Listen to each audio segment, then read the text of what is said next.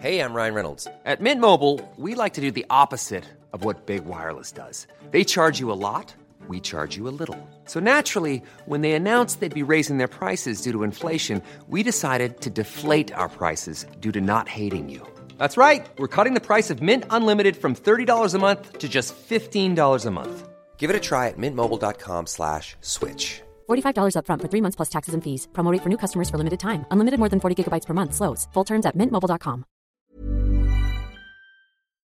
Cara, acne can be tough. Whether your kid is just starting to get breakouts or has been struggling with them for years, there's a great product that can help. Phyla is the ultimate game changer. It tackles acne right at its root cause, rebalancing the skin's bacteria and packing it with probiotic phages.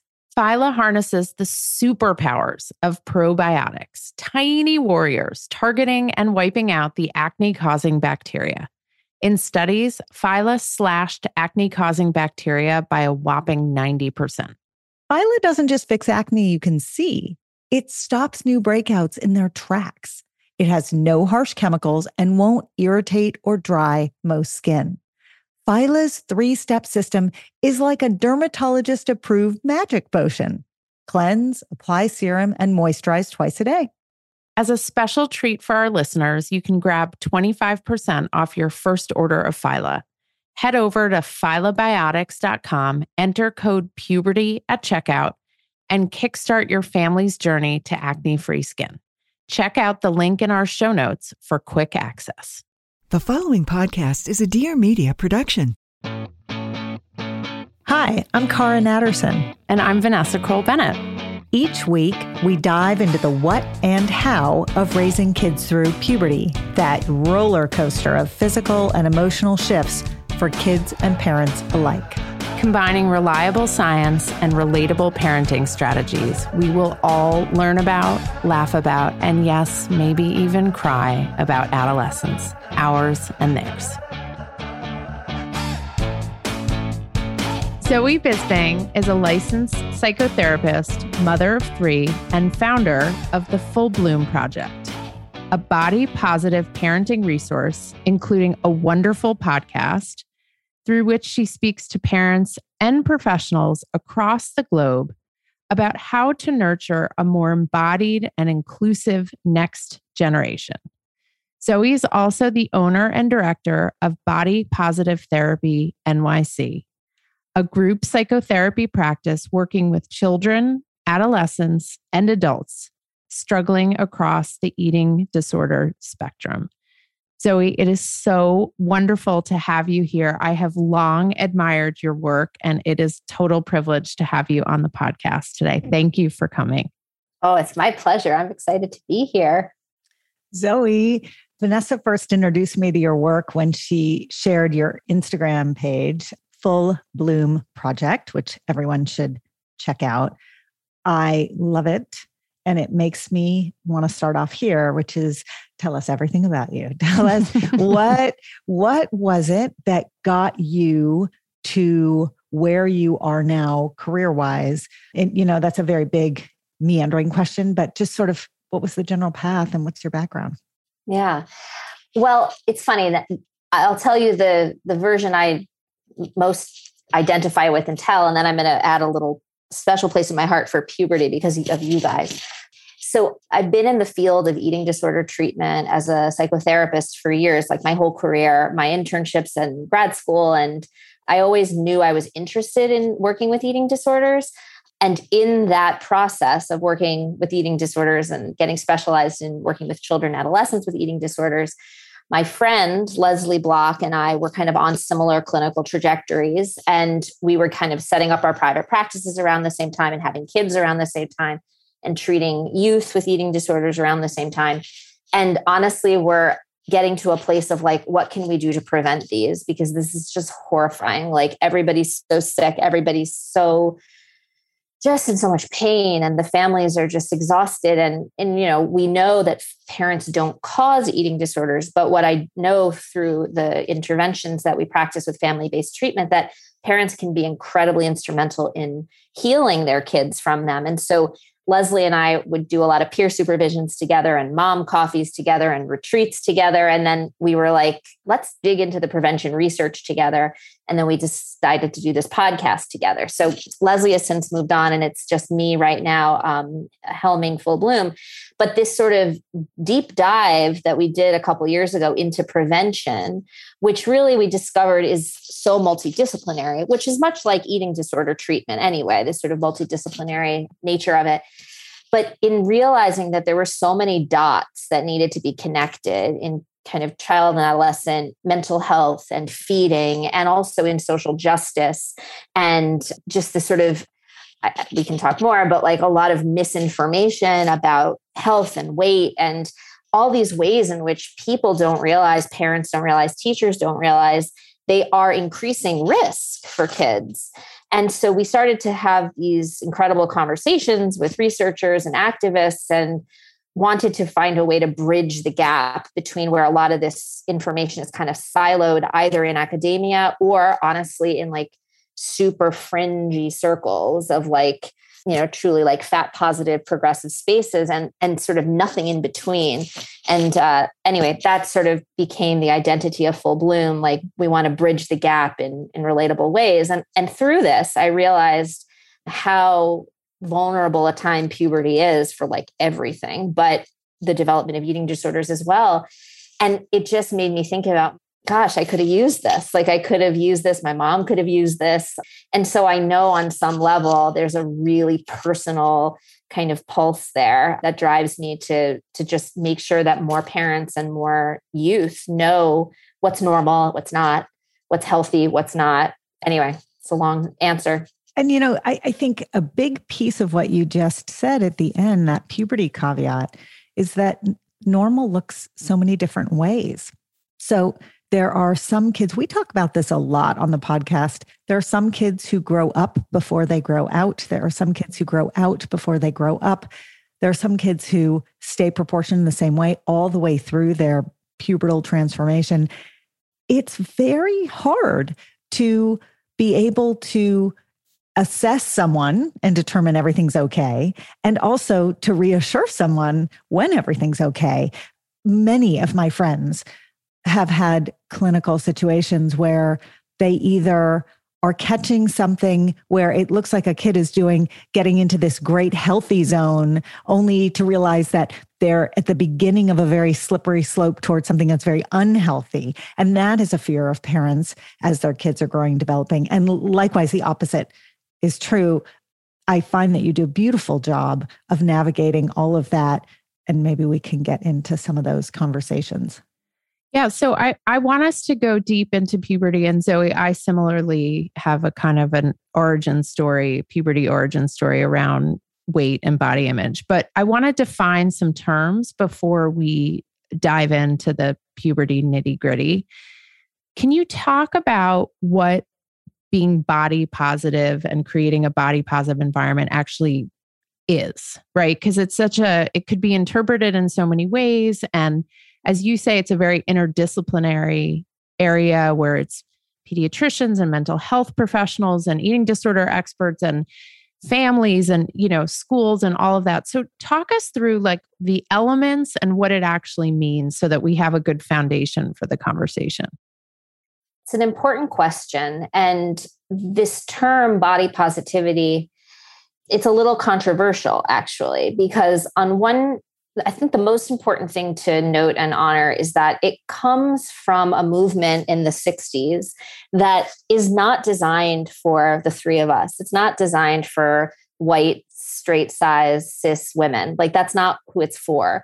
And I have mixed feelings even about the fact that I don't know.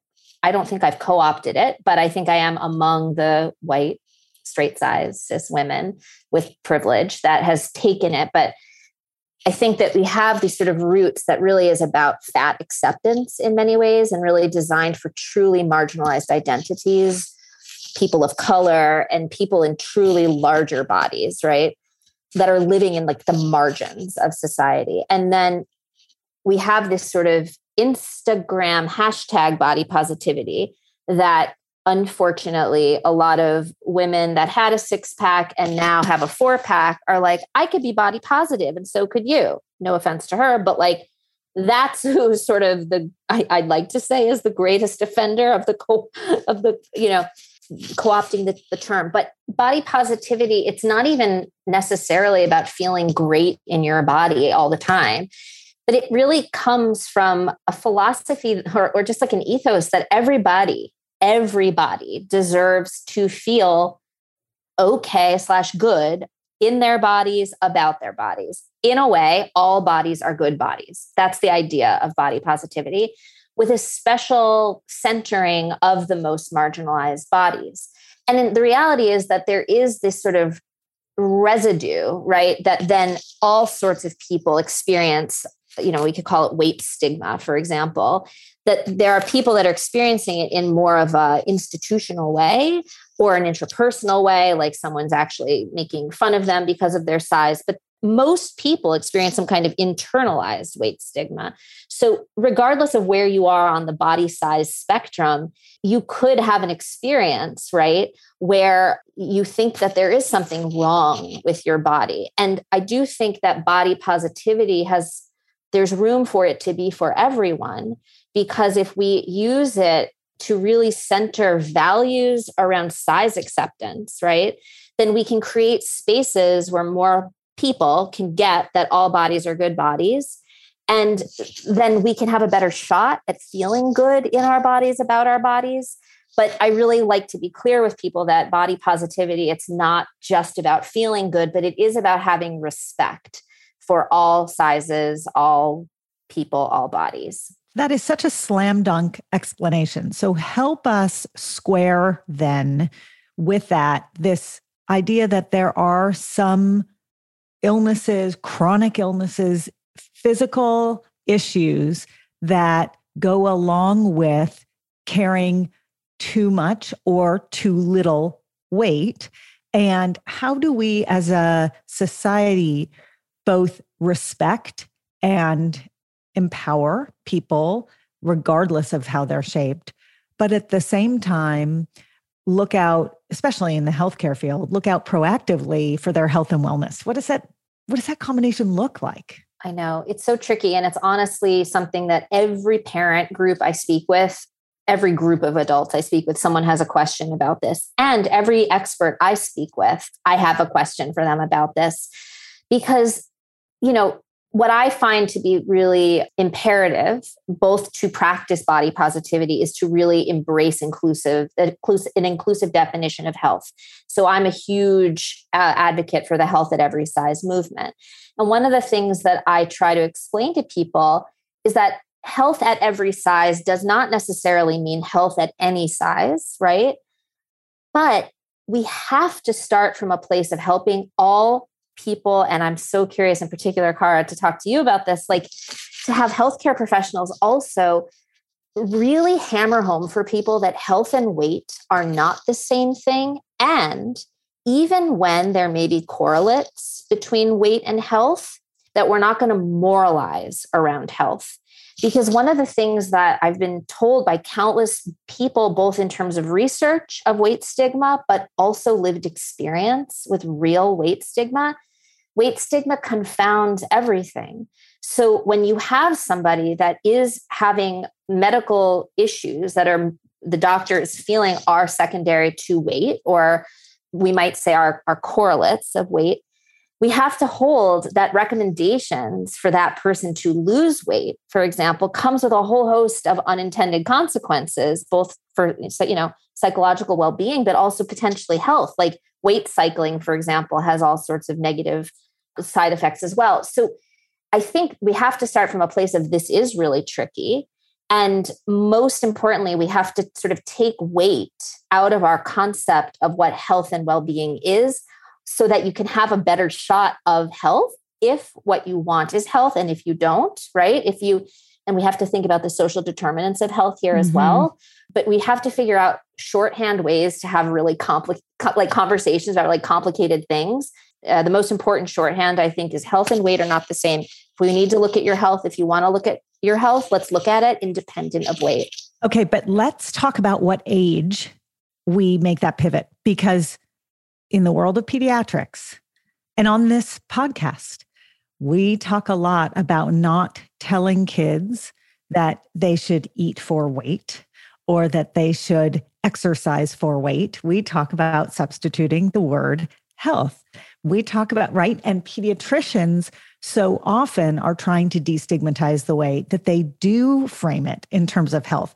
So we are not helping this situation in the way you've described it, because we are enmeshing two terms in order to help kids who are going through a stage of transformation in a society that judges shapes on all ends of every spectrum. And we have conflated the terms. I have conflated those terms. Help us understand what would be a better frame for it. For maybe we can start with a 5-year-old and then a 10-year-old and then a 15-year-old. How do we not conflate those terms, but not make a child who might be predisposed to an eating disorder?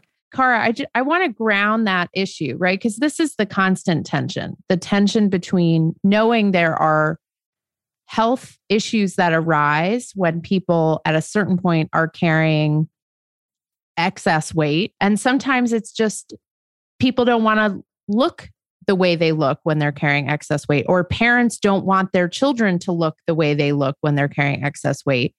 But I want to ground it in an example. I want to give us a scenario that gets at this issue, particularly around puberty. And then Zoe, talk us through the ideal way to kind of address this, right? Let's say we've got... Do a 10-year-old. A 10-year-old. I was going to say a 10-year-old girl. Yeah.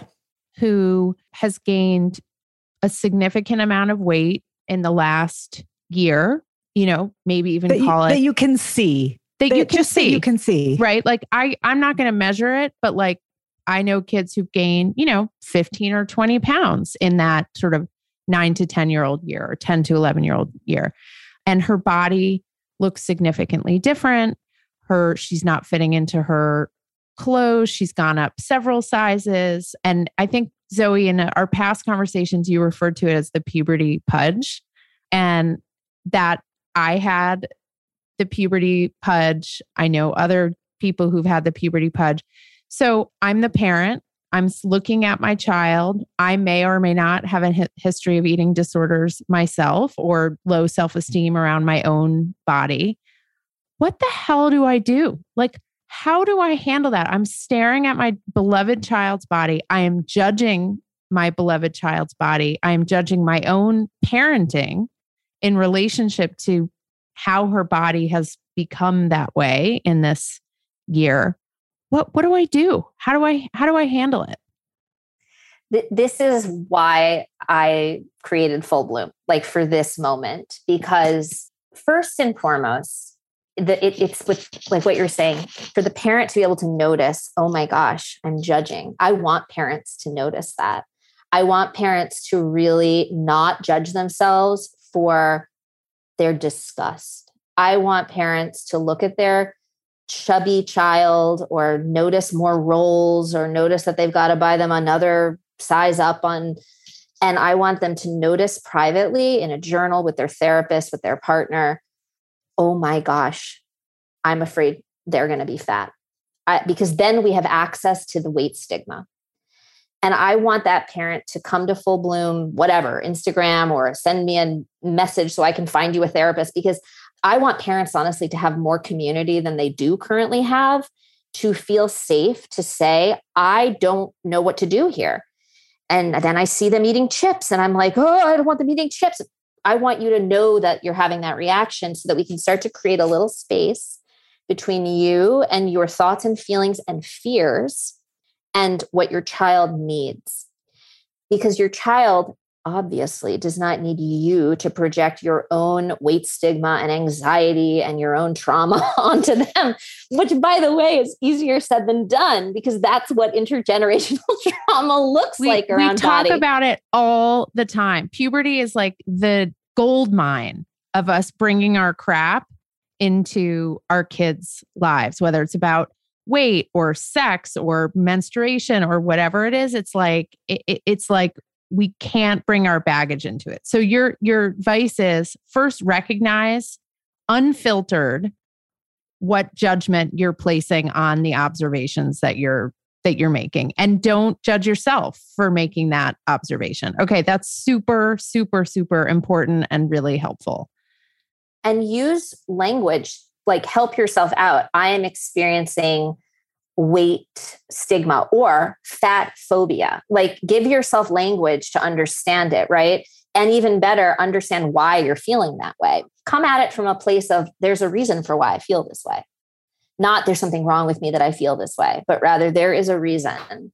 And so good that I'm noticing, because now I need to process that and get some support around that and do my work over here so that then when I interact with my child, my discomfort and my essentially, internalized anti-fat bias is not oozing out of me as my child goes through this very intense and awkward phase, right? Whether or not they are considered, quote, overweight. Yeah. So you say phase. I want to put a pin right there because I've got a million examples of parents in my mind who are screaming internally going, okay, I can acknowledge my phobia. I can acknowledge my fear, but my job as a parent is to keep my kids safe and healthy. And this is not healthy. And I anticipate what you are going to say, if I'm guessing correctly, is neither is it healthy to be going down this path of managing weight gain in the way that many parents begin to manage weight gain, because that's what gets us on some slippery slope. And I would love for you to talk about that a little bit. But step 2, before we get there, walk us through step 2. So step 1 is to recognize your bias and see where you're coming from. How do parents then square that with what really might need to be done to do their job, which is to keep their kids safe and healthy? How do they do that? Where do they start? Yeah. I mean, I do think that it's important to come at this with that mantra, health and weight are not the same. Health and weight are not the same. Health and weight are not the same, as many times as you need to tell yourself that, so that when you approach your child, and by which I mean approach them observationally, right? I don't want you talking to your kid yet until you have all of this sort of internalized stuff, in a better place than you were a moment ago when you were like, I'm grossed out by the fact that this is my child's body now. I basically want parents to sort of know that they're going to do their own work, right, with their own bias. They're going to remind themselves their mantra, health and weight are not the same. And then you're going to go hopefully as non-judgmentally as you can with no preconceived notions and just start collecting clues. So I want a parent to then start to notice, has anything changed? Do you feel like your child is like stress eating or comfort eating, for example? Yeah. Yeah.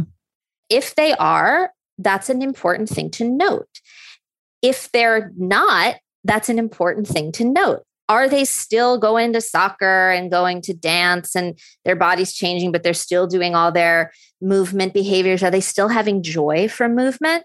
That's something to note. Are they stopping? Are they not wanting to go to dance anymore? Are they not moving as much anymore?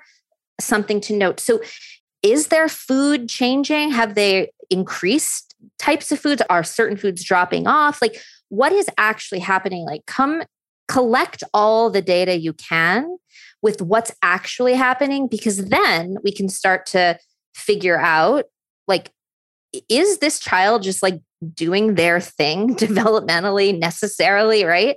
Or is this child struggling with something that needs attending to? But let's try to get at the root of what's going on and make sure there is something going on, because sometimes there's nothing going on. Go ahead. If you're supposed to note it, but not say anything yet, and you have a child who instead of 10 is 11 or 12 and in middle school and starting to choose their own foods out of your sight, and you really don't know. You know what's happening for breakfast and you know what's happening for dinner, but you actually don't know. How can you be an observer without asking them for all the data points from the middle of the day? How does that work? I think it becomes less about trying to figure out what they're eating, and more about trying to figure out how are they doing? Mm-hmm. How are they doing? Like, 11, 12, like you would probably still have an idea about how they're spending their time and other areas of their life. Like, are they hanging out alone a lot? And yes, sometimes we do discover that an 11-year-old, 12-year-old is walking home from school alone and stopping at a bodega and collecting foods to eat in a sort of comfort eating kind of way and is isolating. And we want to look at that because that child is needing something, right?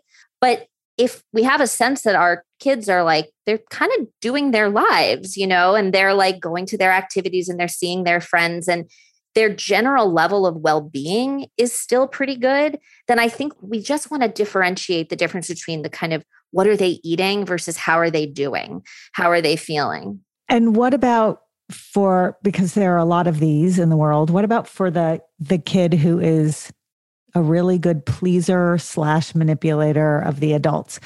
Manipulator, not in the negative sense of the word, just that is a skill that they have where when the parent is trying to assess what's going on, everything looks good and rosy from the outside.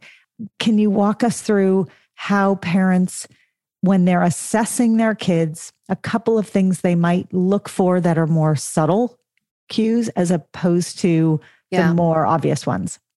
So just for context, are we talking specifically about a kid who's gained a substantial amount of weight, or are we who is the kid we're talking about? Yeah. So, right. Because we're talking around a very big issue. And I think in this example, it started with the kid who has gained a significant amount of weight. I do think we must cover the opposite end as well, the kid who is losing the weight.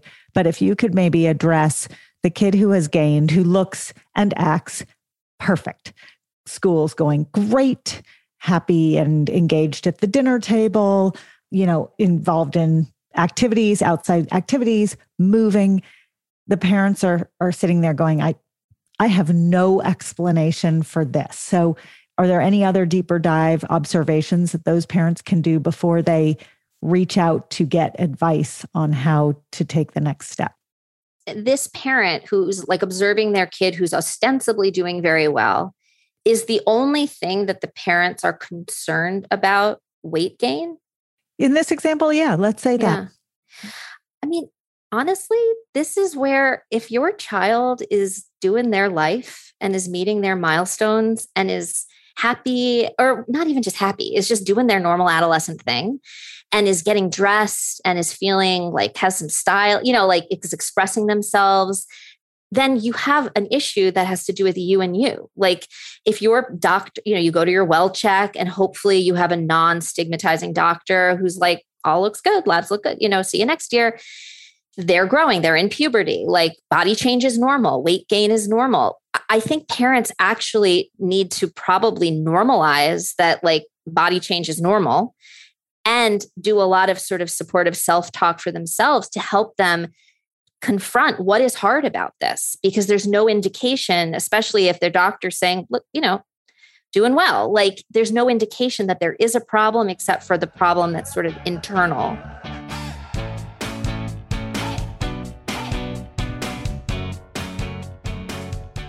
Hey, it's Cara.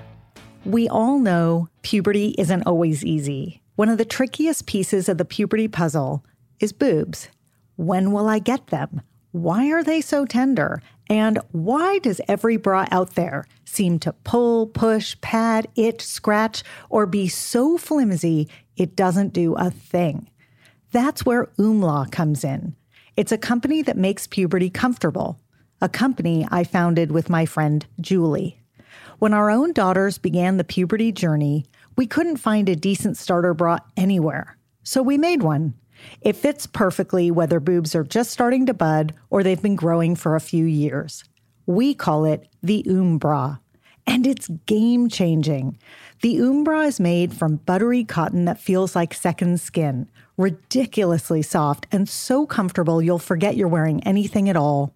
Bra's one-of-a-kind support comes from its patented layered design that creates gentle compression without any tight binding, which also means it doesn't need any bulky, awkward pads because it's built to seamlessly hide nipples and protect against those dreaded ouch moments throughout the day. Our daughters and their friends are done with puberty, but they still love and wear their bras. It's why we say that the bra may be your first bra, but it will definitely be your favorite bra. Come say hi, look around, and find your bra, plus lots of other puberty info at myoomla.com. That's MYOOMLA.com. Vanessa, we literally have 3 minutes to eat lunch every day. I am not joking. And the challenge is how to make it delicious and healthy and still fit into that tiny window. Our answer is Factor's ready-to-eat meals. They have been a godsend. We throw our Factor meals in the microwave. It takes 2 minutes and out comes a gorgeous, fresh, never frozen meal. We both love the tamale vegetarian one. It's delish. There's a ton of options every week. There's 60 add-ons, breakfast, snacks, beverages. I love doing the wellness shots with my kids. They think it's hilarious. And I know they're getting vitamins and minerals in their bodies. So get meals on your table or at your desk in 2 minutes or less. Factor meals eliminate the hassle of prepping, cooking, and cleaning. You can customize with flexibility to get as much or as little as you need, and you can press pause or reschedule depending upon your lifestyle. So to order, go to factormeals.com/puberty50 and use the code puberty50 to get 50% off your first box plus 20% off your next box. That code is puberty50 at factormeals.com/puberty50 to get 50% off your first box, 20% off your next box. And I am going to go do that right now because I need more Factor meals in my refrigerator. Cara, lately I have been lying awake at night. I'm physically exhausted, but I can't sleep because my mind is so wired with everything going on between work and my family. So I've added Magnesium Breakthrough to my nightly routine, and it actually helps calm my mind. It helps me get better sleep, and I wake up feeling better rested. I'm less cranky, and I'm more patient with my family and with you. Oh, I've noticed. And it's because unlike other magnesium supplements that might give 1 or 2 formulations of magnesium, Magnesium Breakthrough has 7. That's why you're sleeping so well and waking up refreshed. Now, dietary supplementation is always best, Vanessa. So that means eating your minerals and vitamins is the best way to get them in. But if you can't or you don't get enough, Magnesium Breakthrough is the way to go. It can also help digestion, though too much helps your digestion too much, which is not a good thing. It can support muscle recovery. So bye-bye, Charlie horses. And it helps build dense bones, which is especially important for women approaching and in menopause. We have an exclusive offer for our listeners. You can go to bioptimizers.com/puberty, bioptimizers.com/puberty. And you can use the code PUBERTY10 during checkout to save 10%. That promo code is PUBERTY10 at bioptimizers.com/puberty. Your body and brain and family and business partner will thank you. Cara, my kids love Magic Spoon cereal, and even though it's cereal, they actually love it as a homework snack. The variety pack has 4 flavors: cocoa, fruity, frosted, and peanut butter, and fruity is the favorite flavor in my house. Now, this pack has 0 grams of sugar, between 13 and 14 grams of protein, and between 4 and 5 grams of net carbs per serving. It's made with wholesome ingredients, no artificial flavors or dyes, and it's high in protein, gluten-free, grain-free, and soy-free. So a great choice, Vanessa. You can go to magicspoon.com/puberty to grab a variety pack and try it today. And be sure to use our, you guessed it, promo code PUBERTY at checkout to save $5 off your order. And Magic Spoon is so confident you're going to love their product. It's backed with a 100% happiness guarantee. So if you don't like it for any reason, they will refund your money. No questions asked. They do not want you to send their cereal back to them. Try a bowl of Magic Spoon cereal today at magicspoon.com/puberty and use the code PUBERTY to save $5. and action. Hey everyone, I'm Sarah Gretzky. And I'm Natalie Buck. And together, we are the Net Chicks. We're here to talk anything and everything on screen, including what your favorite celebs are up to. And if you want to know what shows we are absolutely loving and hating, well, thank God, because we will be unpacking for you every single Thursday. So grab your Netflix and some popcorn because the chicks are coming. And scene. Car, can you explain, like, physiologically why it is normal and natural for kids in these early stages of puberty to gain weight? Like, why this huge leap and why maybe they grow out before they grow up? You know, Zoe, I just want to put a pin in that. Actually, we use that phrase a lot. And I always wonder if there's any like issue with the way we frame that. It strikes me as a fairly neutral way of describing what happens, but I'm curious to hear from you if you see that as a kind of a stigmatizing way of framing it. I appreciate you asking because I used to say that as well. And it is a little because not all kids are going to grow up that much. Like some people are meant to be short and stout, or short and fat. Like that's not necessarily an unhealthy build depending on the genetics or the ancestry of that person. So I do think it's important to give a short, quick reassurance that and I'm curious to hear how Cara would put it, but a way to normalize that bodies absolutely grow outward during puberty, but maybe to say, and many and some then elongate or some grow up, but to also figure out a way to make it okay for some bodies to grow out and then grow up a little bit, but stay kind of grow out, because we have to find ways to make it okay for all bodies to be good bodies and even fat bodies or chubby bodies, right? So that would be the only caveat. Let's just do a quick, what words are okay here? Because you're using words that people are afraid to use. Can you quickly do a rundown of what words are politically correct at this point with weight? So I'm going to say a word. And Zoe, you tell me if that word is cool or if it's problematic. Okay. And then it's sort of like Family Feud. Yes. Okay. So is it okay to call someone fat? With consent, yes. So fat is one where there is sort of a group of fat people and fat activists that are interested in reclaiming the word fat as a neutral descriptor. I believe it should be used as a neutral descriptor. In our culture, there's no way most people go for that, right? Because it has so many connotations. Even this morning, I had a whole thing because my kid said, "You're a big fat liar" to the other kid. And I was like, but most people wouldn't even register that that's a problematic use of that word. So the answer is, I think we all need to do a better job of finding ways to get comfortable with the word fat and use it as we can without putting that on somebody else who could potentially, we wouldn't want to assign that word to somebody before they told us they were comfortable using that word. But I do use that word with my kids. I don't want that word to be, oh, don't say that about that body, because there are fat bodies and fat is a perfectly fine word. You just need to have consent from somebody else to use it about their body. How about chubby? Yeah, that's what I was going to ask. You used the word chubby.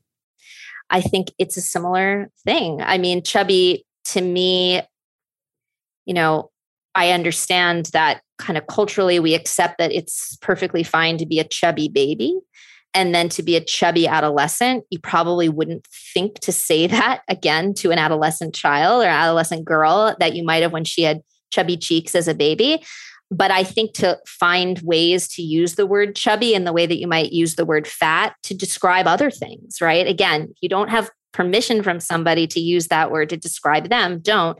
But I think we should destigmatize the word chubby as well, because it's a very descriptive word, but we want to get out of the habit of, well, this brings up other things too. Like even if you're saying, oh, you're so cute, you're so chubby, we don't necessarily have permission, right?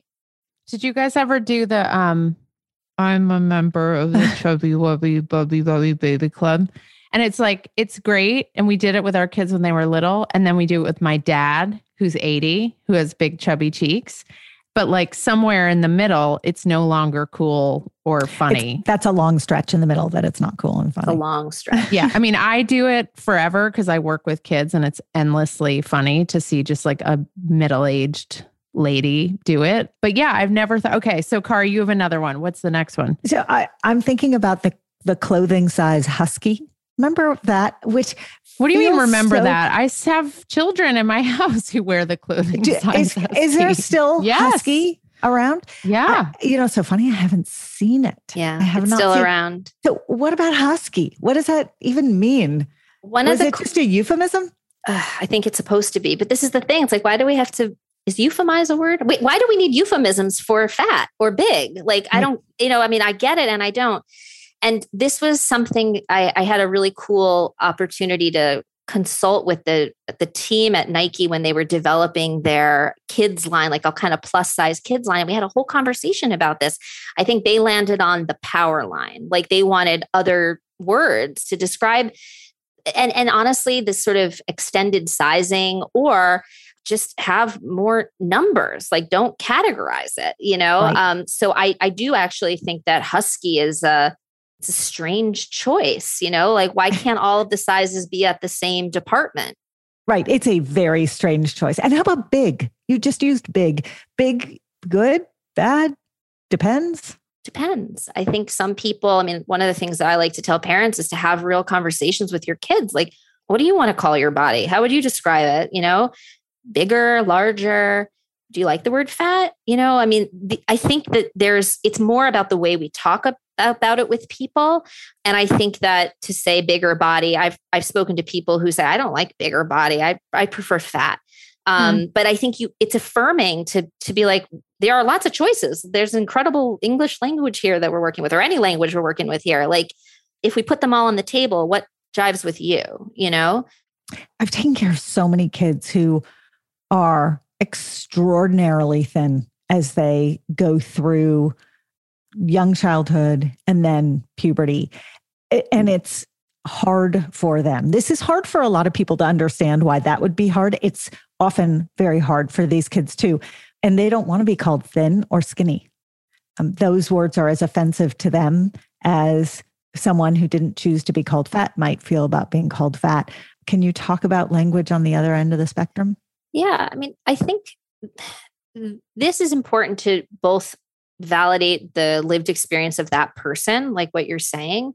We cannot forget that side of the spectrum. And also we have to be holding in our minds that institutionally, right, in our culture, we have a problem in our culture with weight stigma, right, and anti-fat bias. So there's sort of an institutional layer of this that is not present for people in like super thin bodies. And that does not mean they're not experiencing it in, internal or even intrapersonal. People get made fun of for being skinny all the time as well. And I think it's the same conversation. Okay, you don't like the word skinny. Let's not use it. What word would you use to describe your body?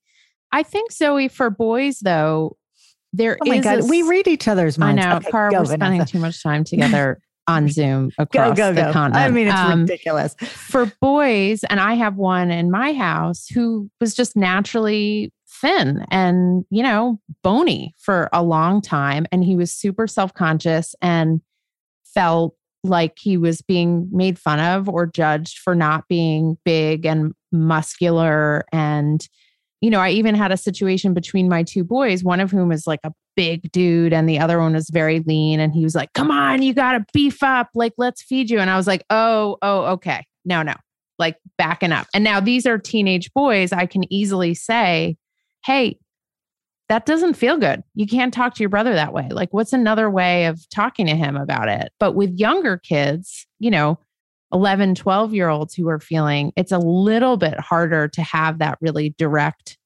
conversation. But I do think teen boys feel, Cara has a whole chapter about it in Decoding Boys, which is so important and instrumental about how self-conscious they feel about being thin as the adolescent males in our culture.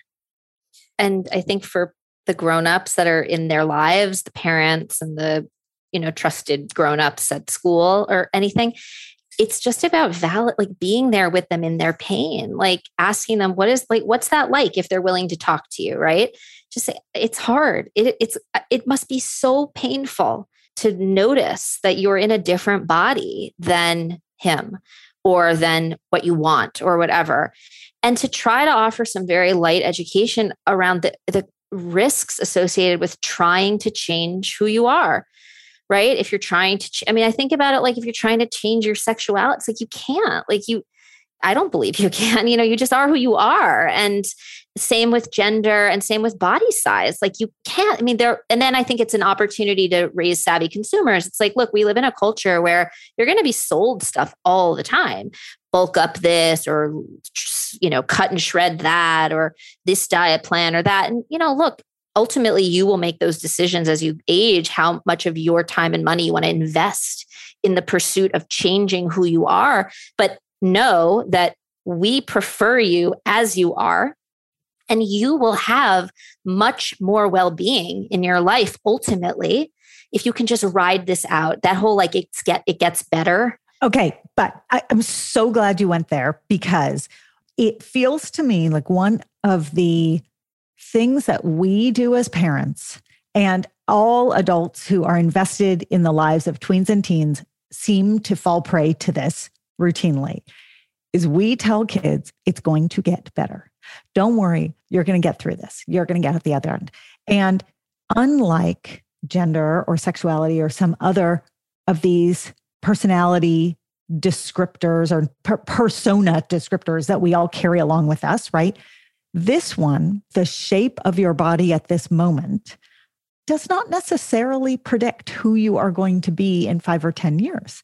And we are asking kids to trust us on their journey, that they are going to end up a certain way. It's exactly what you said in the beginning about growing up and growing out. Some are not going to grow up as much. So what we are doing is we are talking out of both sides of our mouths as the adults who care about them, right? We are saying it's A-okay to be however you are. We love you and we support you. But by the way, it's all going to work out and it's going to be fine. And that second half is a big mistake that we've all made, right? Right. Because fine means not fat, or fine means not in a big body, or fine means not heavy, not a heavier weight than all of your other friends. That's right. That's why we have to back up.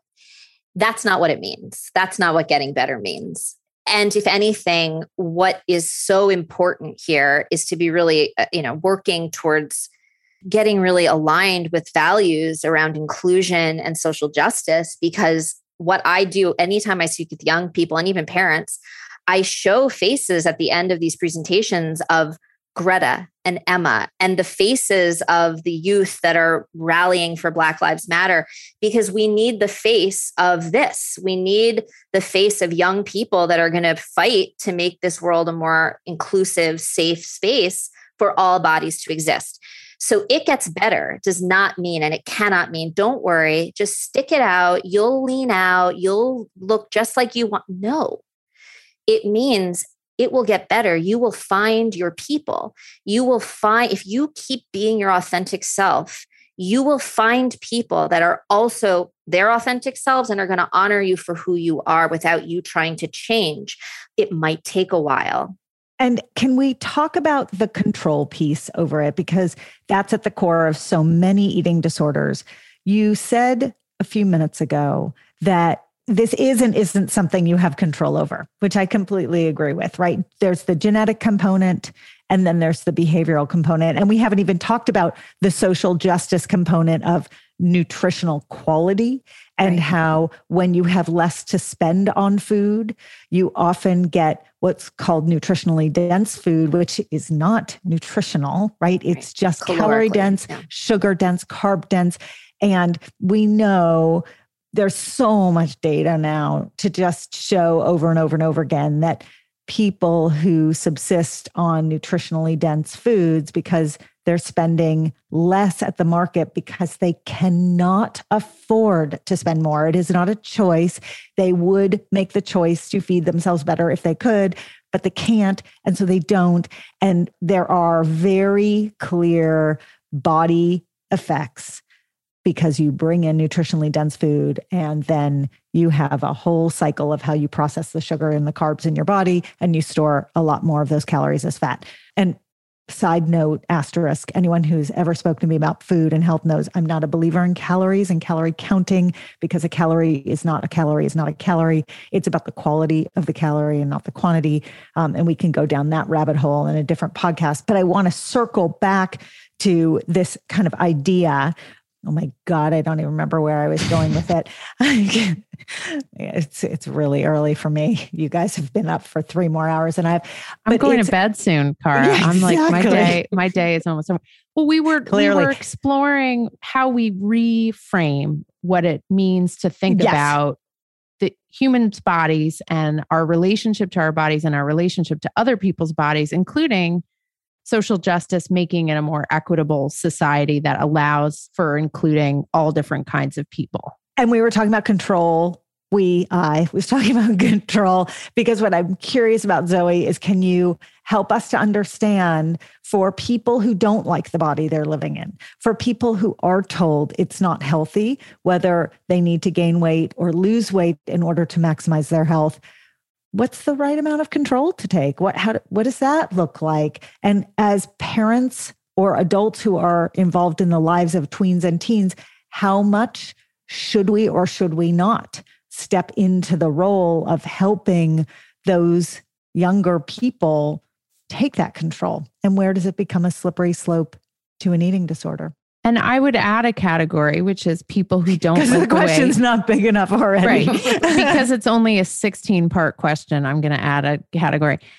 You included like they need to gain or lose for health, but like lots of people gain or lose because they don't like the way their bodies look, or parents don't like the way their children's bodies look, and they implement changes for themselves or their kids. Yeah, so we're just going to sit back and listen as to solve an entire where I run corner. With this. So I'm going to say something that I don't know that we're going to see eye to eye on. So I'm going to be particularly curious, Cara. I believe that weight loss in any growing person is a red flag. I don't care if it's the child that gained 30 pounds. If they're losing weight, I'm worried about that, because I don't know enough about why, and I don't know enough about what's going to happen 5 years from now, right? In terms of that risk of weight cycling and also the risk of developing an eating disorder.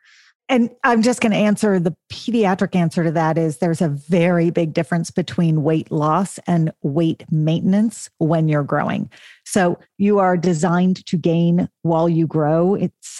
There should be some Venn diagram overlap of that.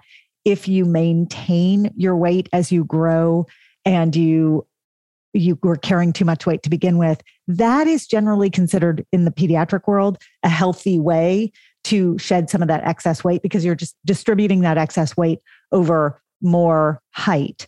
But I think most people would agree with you. Weight loss is different than weight maintenance with growth, but with growth. And I think that one of the sort of strange nuances there is there have been a lot of young people that have come into my practice with a full-blown eating disorder because their eating disorder was missed because they were doing that. So they were perceived to have had sort of excess weight, and then they didn't lose 20 pounds. They just stopped gaining. And what nobody was able to see is that the reason that was happening wasn't, I think about toddlers, right? And how there's that year, and you'll tell me which year it is, because I can't remember. I don't think my daughter's there yet, but it's like that year where they don't gain, they just grow. I mean, a lot of them, right? And then no doctor's ever worried because she's doing great, even though her weight didn't change, she just grew up. But this is something now, I don't know that we know the definitive truth here, because there's obviously a huge percentage of folks that are just like what you're describing, that's just like a natural part of their development. They're essentially doing this weight maintenance thing. But then you have these missed opportunities for early intervention or early detection of an eating disorder, because your kid that was always, in a bigger body is now just maintaining their weight as they grow taller. But meanwhile, they're completely orthorexic, or they're completely restricting. That's then setting them up for all of these other kind of chronicity of eating disorder illness. So yeah. Zoe, 2 things. 1, can you define orthorexic for our listeners? And 2, let's explore, let's go back to your point earlier about getting curious and noticing other things. If the numbers, the scale, the height, all of that can't necessarily be our best clue. So define orthorexic, and then let's go back to like, what are we noticing besides weight and height that might give us a clue that our kids are struggling? Yeah. So I think Cara actually mentioned this at the beginning when you said that sometimes healthy eating can be like a red flag. Oftentimes healthy eating or eating healthier, right? Eating more vegetables. A lot of people now are like eating fewer carbs. And when you start to see your kid who always loved, like snacks, like kids snacks, is now starting to eat in a more, I don't know, in a way that even looks like mom and dad or mom and mom or whatever. And is, kind of cutting out groups of foods, or could be, going vegan or vegetarian, does not mean that is 100% an eating disorder, not at all. But changes in eating, which again, it's another fine line, because as a mother of a 7-year-old and a 5-year-old and the baby eats anything, but I can't wait for them to eat more nutritious foods. I'm waiting for them to like learn how to love, whatever I want them to eat, But it's that fine line between when healthy has gone too far. And that's what orthorexia is, right? Orthorexia is when healthy eating has become its own disorder. And so someone is now afraid to eat sugar or is obsessed with the nutritional, excellence of a food. This is not compatible with a balanced life. And so that would be a good way to understand the difference between healthy eating and orthorexia. My 6th grade math teacher decided to get really healthy, and he ate a pound of carrots a day and he turned orange. See, there are unintended consequences of eating too. He probably had diarrhea every day, or at least orange. Poop. All I know is one day he was orange and the next day, for some, yes. Yes. Yeah. Okay. Well, and it's the obsessions. I mean, who knows what was going on with the orange guy, but the preoccupation with food, right? That's really what we want to be focused on too, as another one of these flags. Like if your kid is just looking at recipes a lot, or is watching the Food Network a lot, or is cooking a lot and baking a lot, but then passing it off to others and not eating it themselves. I mean, and then this person is either losing weight or maintaining their weight. It's like something's off. Something's not quite right. That baking flag is actually a really consistent one, where kids go through a stage, many, where they love to bake. Baking is math in action. It's chemistry. It's really interesting. I would argue that when I think back at all the eating disordered kids that I've taken care of over the years, the most common thread is that they all started baking and they all started gifting those baked goods to everyone around them. But they didn't necessarily partake at all. And that became the biggest flag for parents to bring them in, actually. Mm-hmm. So we're noticing changes. We're noticing obsessive behavior. We're noticing, as Cara mentioned, a greater sense of desire for control over what gets eaten or bought or made or any of those things. I want to focus for a minute, Zoe, because you a few years ago posted a stat on the Full Bloom Instagram account. It was like an infographic, and it shook me to my core, which was something like 50% of eating disorders are born during the years of puberty. I mean, obviously we're the Puberty podcast, but it's important for everybody out there to understand that statistic and understand why that is, and a little bit more, if we have time, about what we can do about it beyond what we've already discussed. Yeah. I mean, and I think this is another one of those moments where we have to disclaim that everybody is different, right? There are so many, I'm sure, unique concerns and abnormalities and things that if you have any doubt about anything, you go to your trusted doctor or, a therapist. But generally speaking, my policy is, since we know puberty is such a vulnerable time for this, we have to embrace as much as we can a really fat positive, body positive vibe.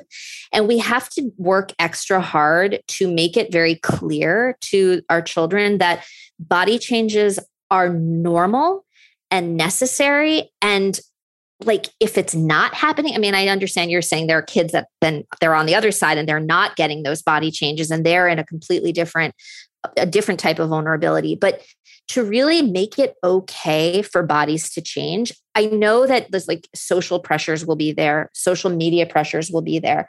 But if we as parents can just know that this time is really ripe for the development of an eating disorder, and that we want parents to keep an eye out for, let's say, not praising an onset of healthy eating, or being suspicious if your child is like dropping a size and wanting you to take them shopping, making sure that you're getting ahead of it by being like, look, your body very well may start changing. It's quite possible you'll go to sleep tonight and tomorrow you'll wake up and the pants won't fit.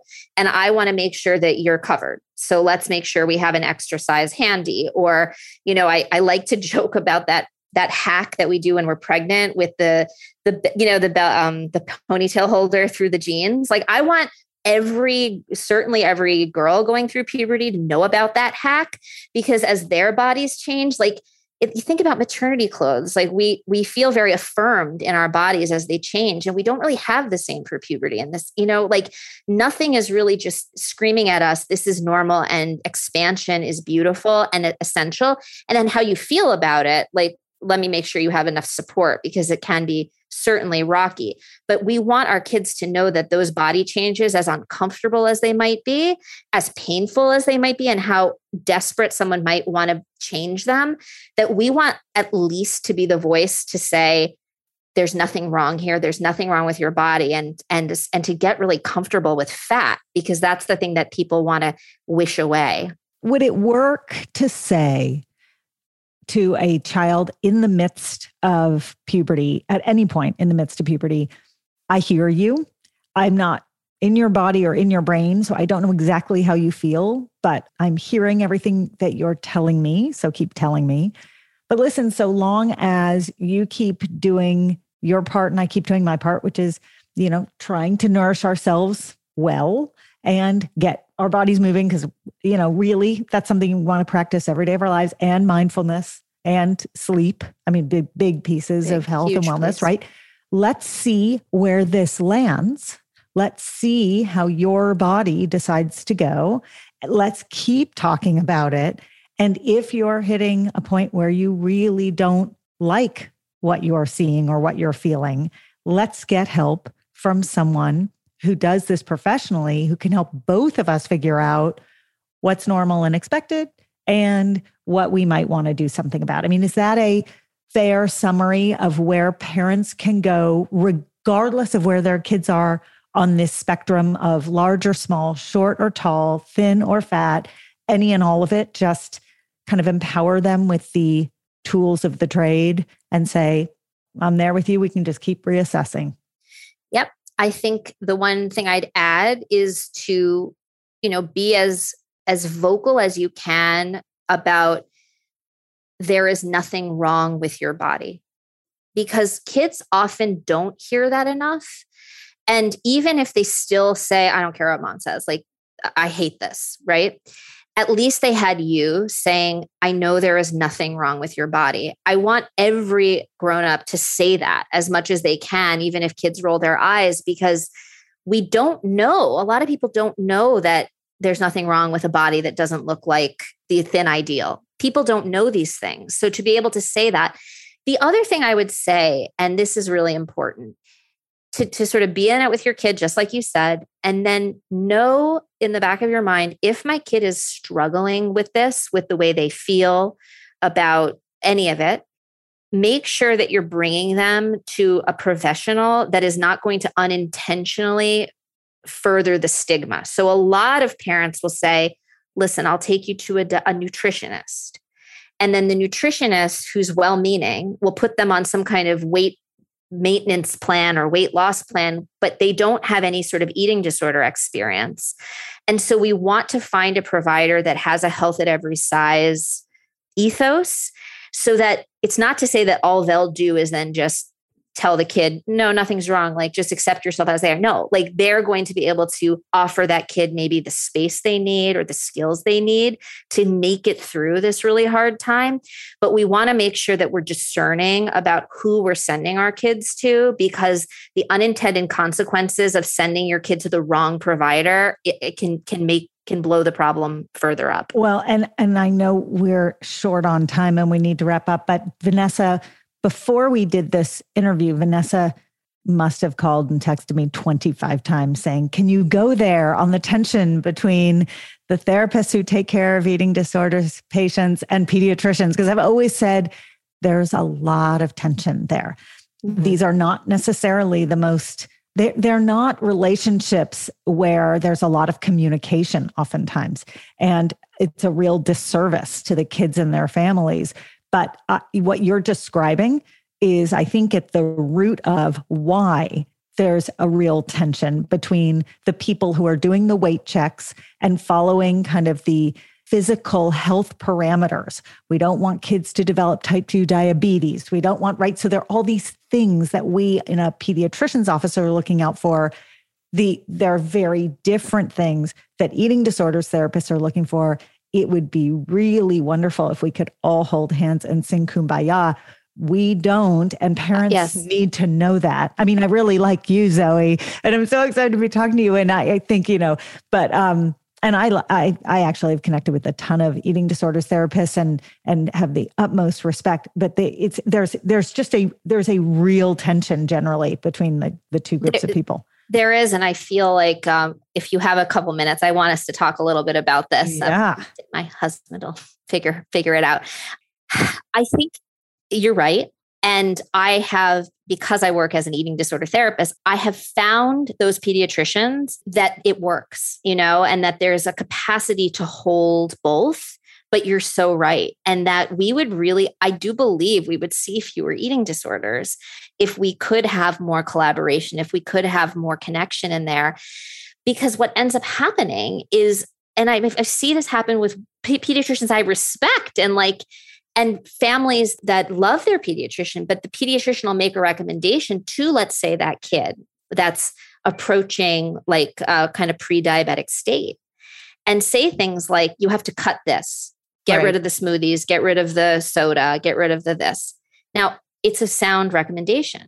Then when the kid comes to me and they're actually binging on bags of candy because they can no longer have their fruit smoothie in the morning that was their like safe breakfast, what are we doing? We have a problem, because of course it makes sense. And as I am a therapist, I'm not a physician. I am in a constant state of deference to the medical doctors that I collaborate with, because you have a whole skill set that I don't have.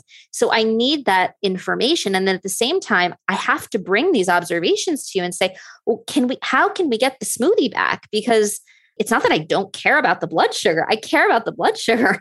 But at the same time, this kid is binging on more sugar than she would have had she just kept her smoothie. So I feel like this is a good example, right, of this tension. I interviewed the wonderful Una Hansen last spring as we were approaching summer, and I was hearing from a lot of families that I work with about concerns about significant weight gain, significant weight loss, so on and so forth. And she had two recommendations that I found actionable and super helpful, one of which gets at this tension between pediatricians and other folks working in the eating disorder space, which is pediatricians have to weigh your kid. They have to weigh your kid, at every annual. They have to track what's going on for the very reasons you guys discussed earlier in the podcast. However, they don't have to tell your kid or tell you in front of your kid what their weight is. And so she recommends speaking to the pediatrician's office ahead of time and saying, hey, I know you got to weigh my kid.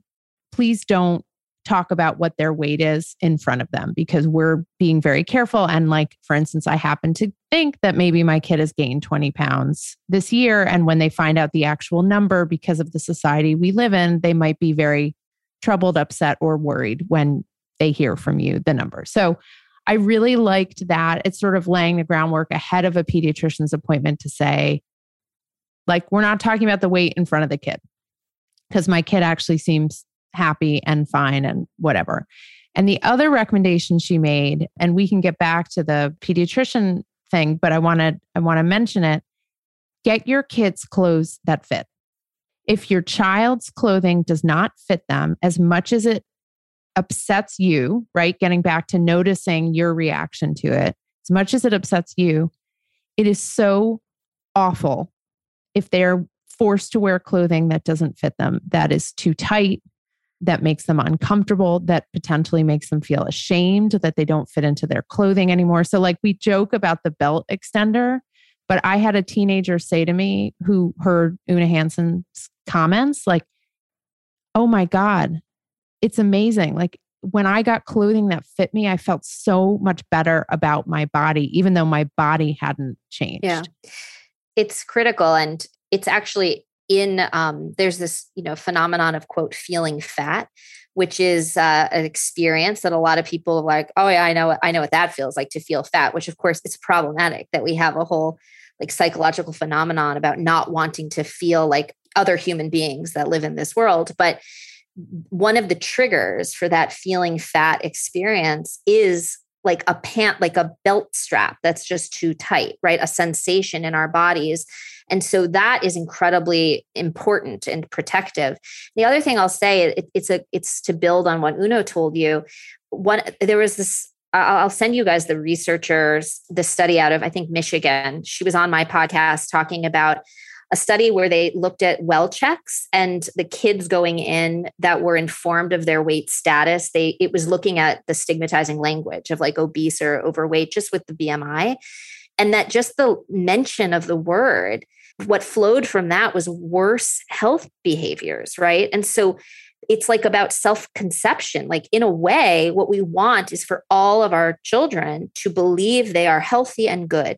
Because if they believe they are healthy and good, they will keep taking care of their bodies. They will keep moving them and checking in with how they feel and wanting to shower. And, health behaviors beget health behaviors. And if we have a crappy self-concept, when it could just be someone said, well, you are overweight or you are obese, just the word is enough to plant a seed. There's something wrong with me. The obesity report cards, for example, I've talked to a lot of people. New York State did them for a while. Like a lot of people that are just essentially being told there's something fundamentally wrong with you. Fix it. And anyway, so I think we're talking about a lot of different things. And one of them is sort of the way we talk about this stuff, right? We can still look at real medical things, but can we do it without talking about weight in a way that ultimately is stigmatizing and making it hard for people to believe that they are worthy and good? Thank you for so generously giving us your time and putting all of your incredible work out into the world with your Instagram account, Full Bloom Project, and your podcast, Full Bloom Podcast. We are grateful, and please come back when you can. I will. Thank you. It was a pleasure. Thanks so much for listening. You can follow us anywhere you get your podcasts, or check out our Instagram @The Puberty Podcast. If you have questions or stories to share, email us at thepubertypodcast@gmail.com. And for more puberty info, check out myumla.com or dynamogirl.com. Bye.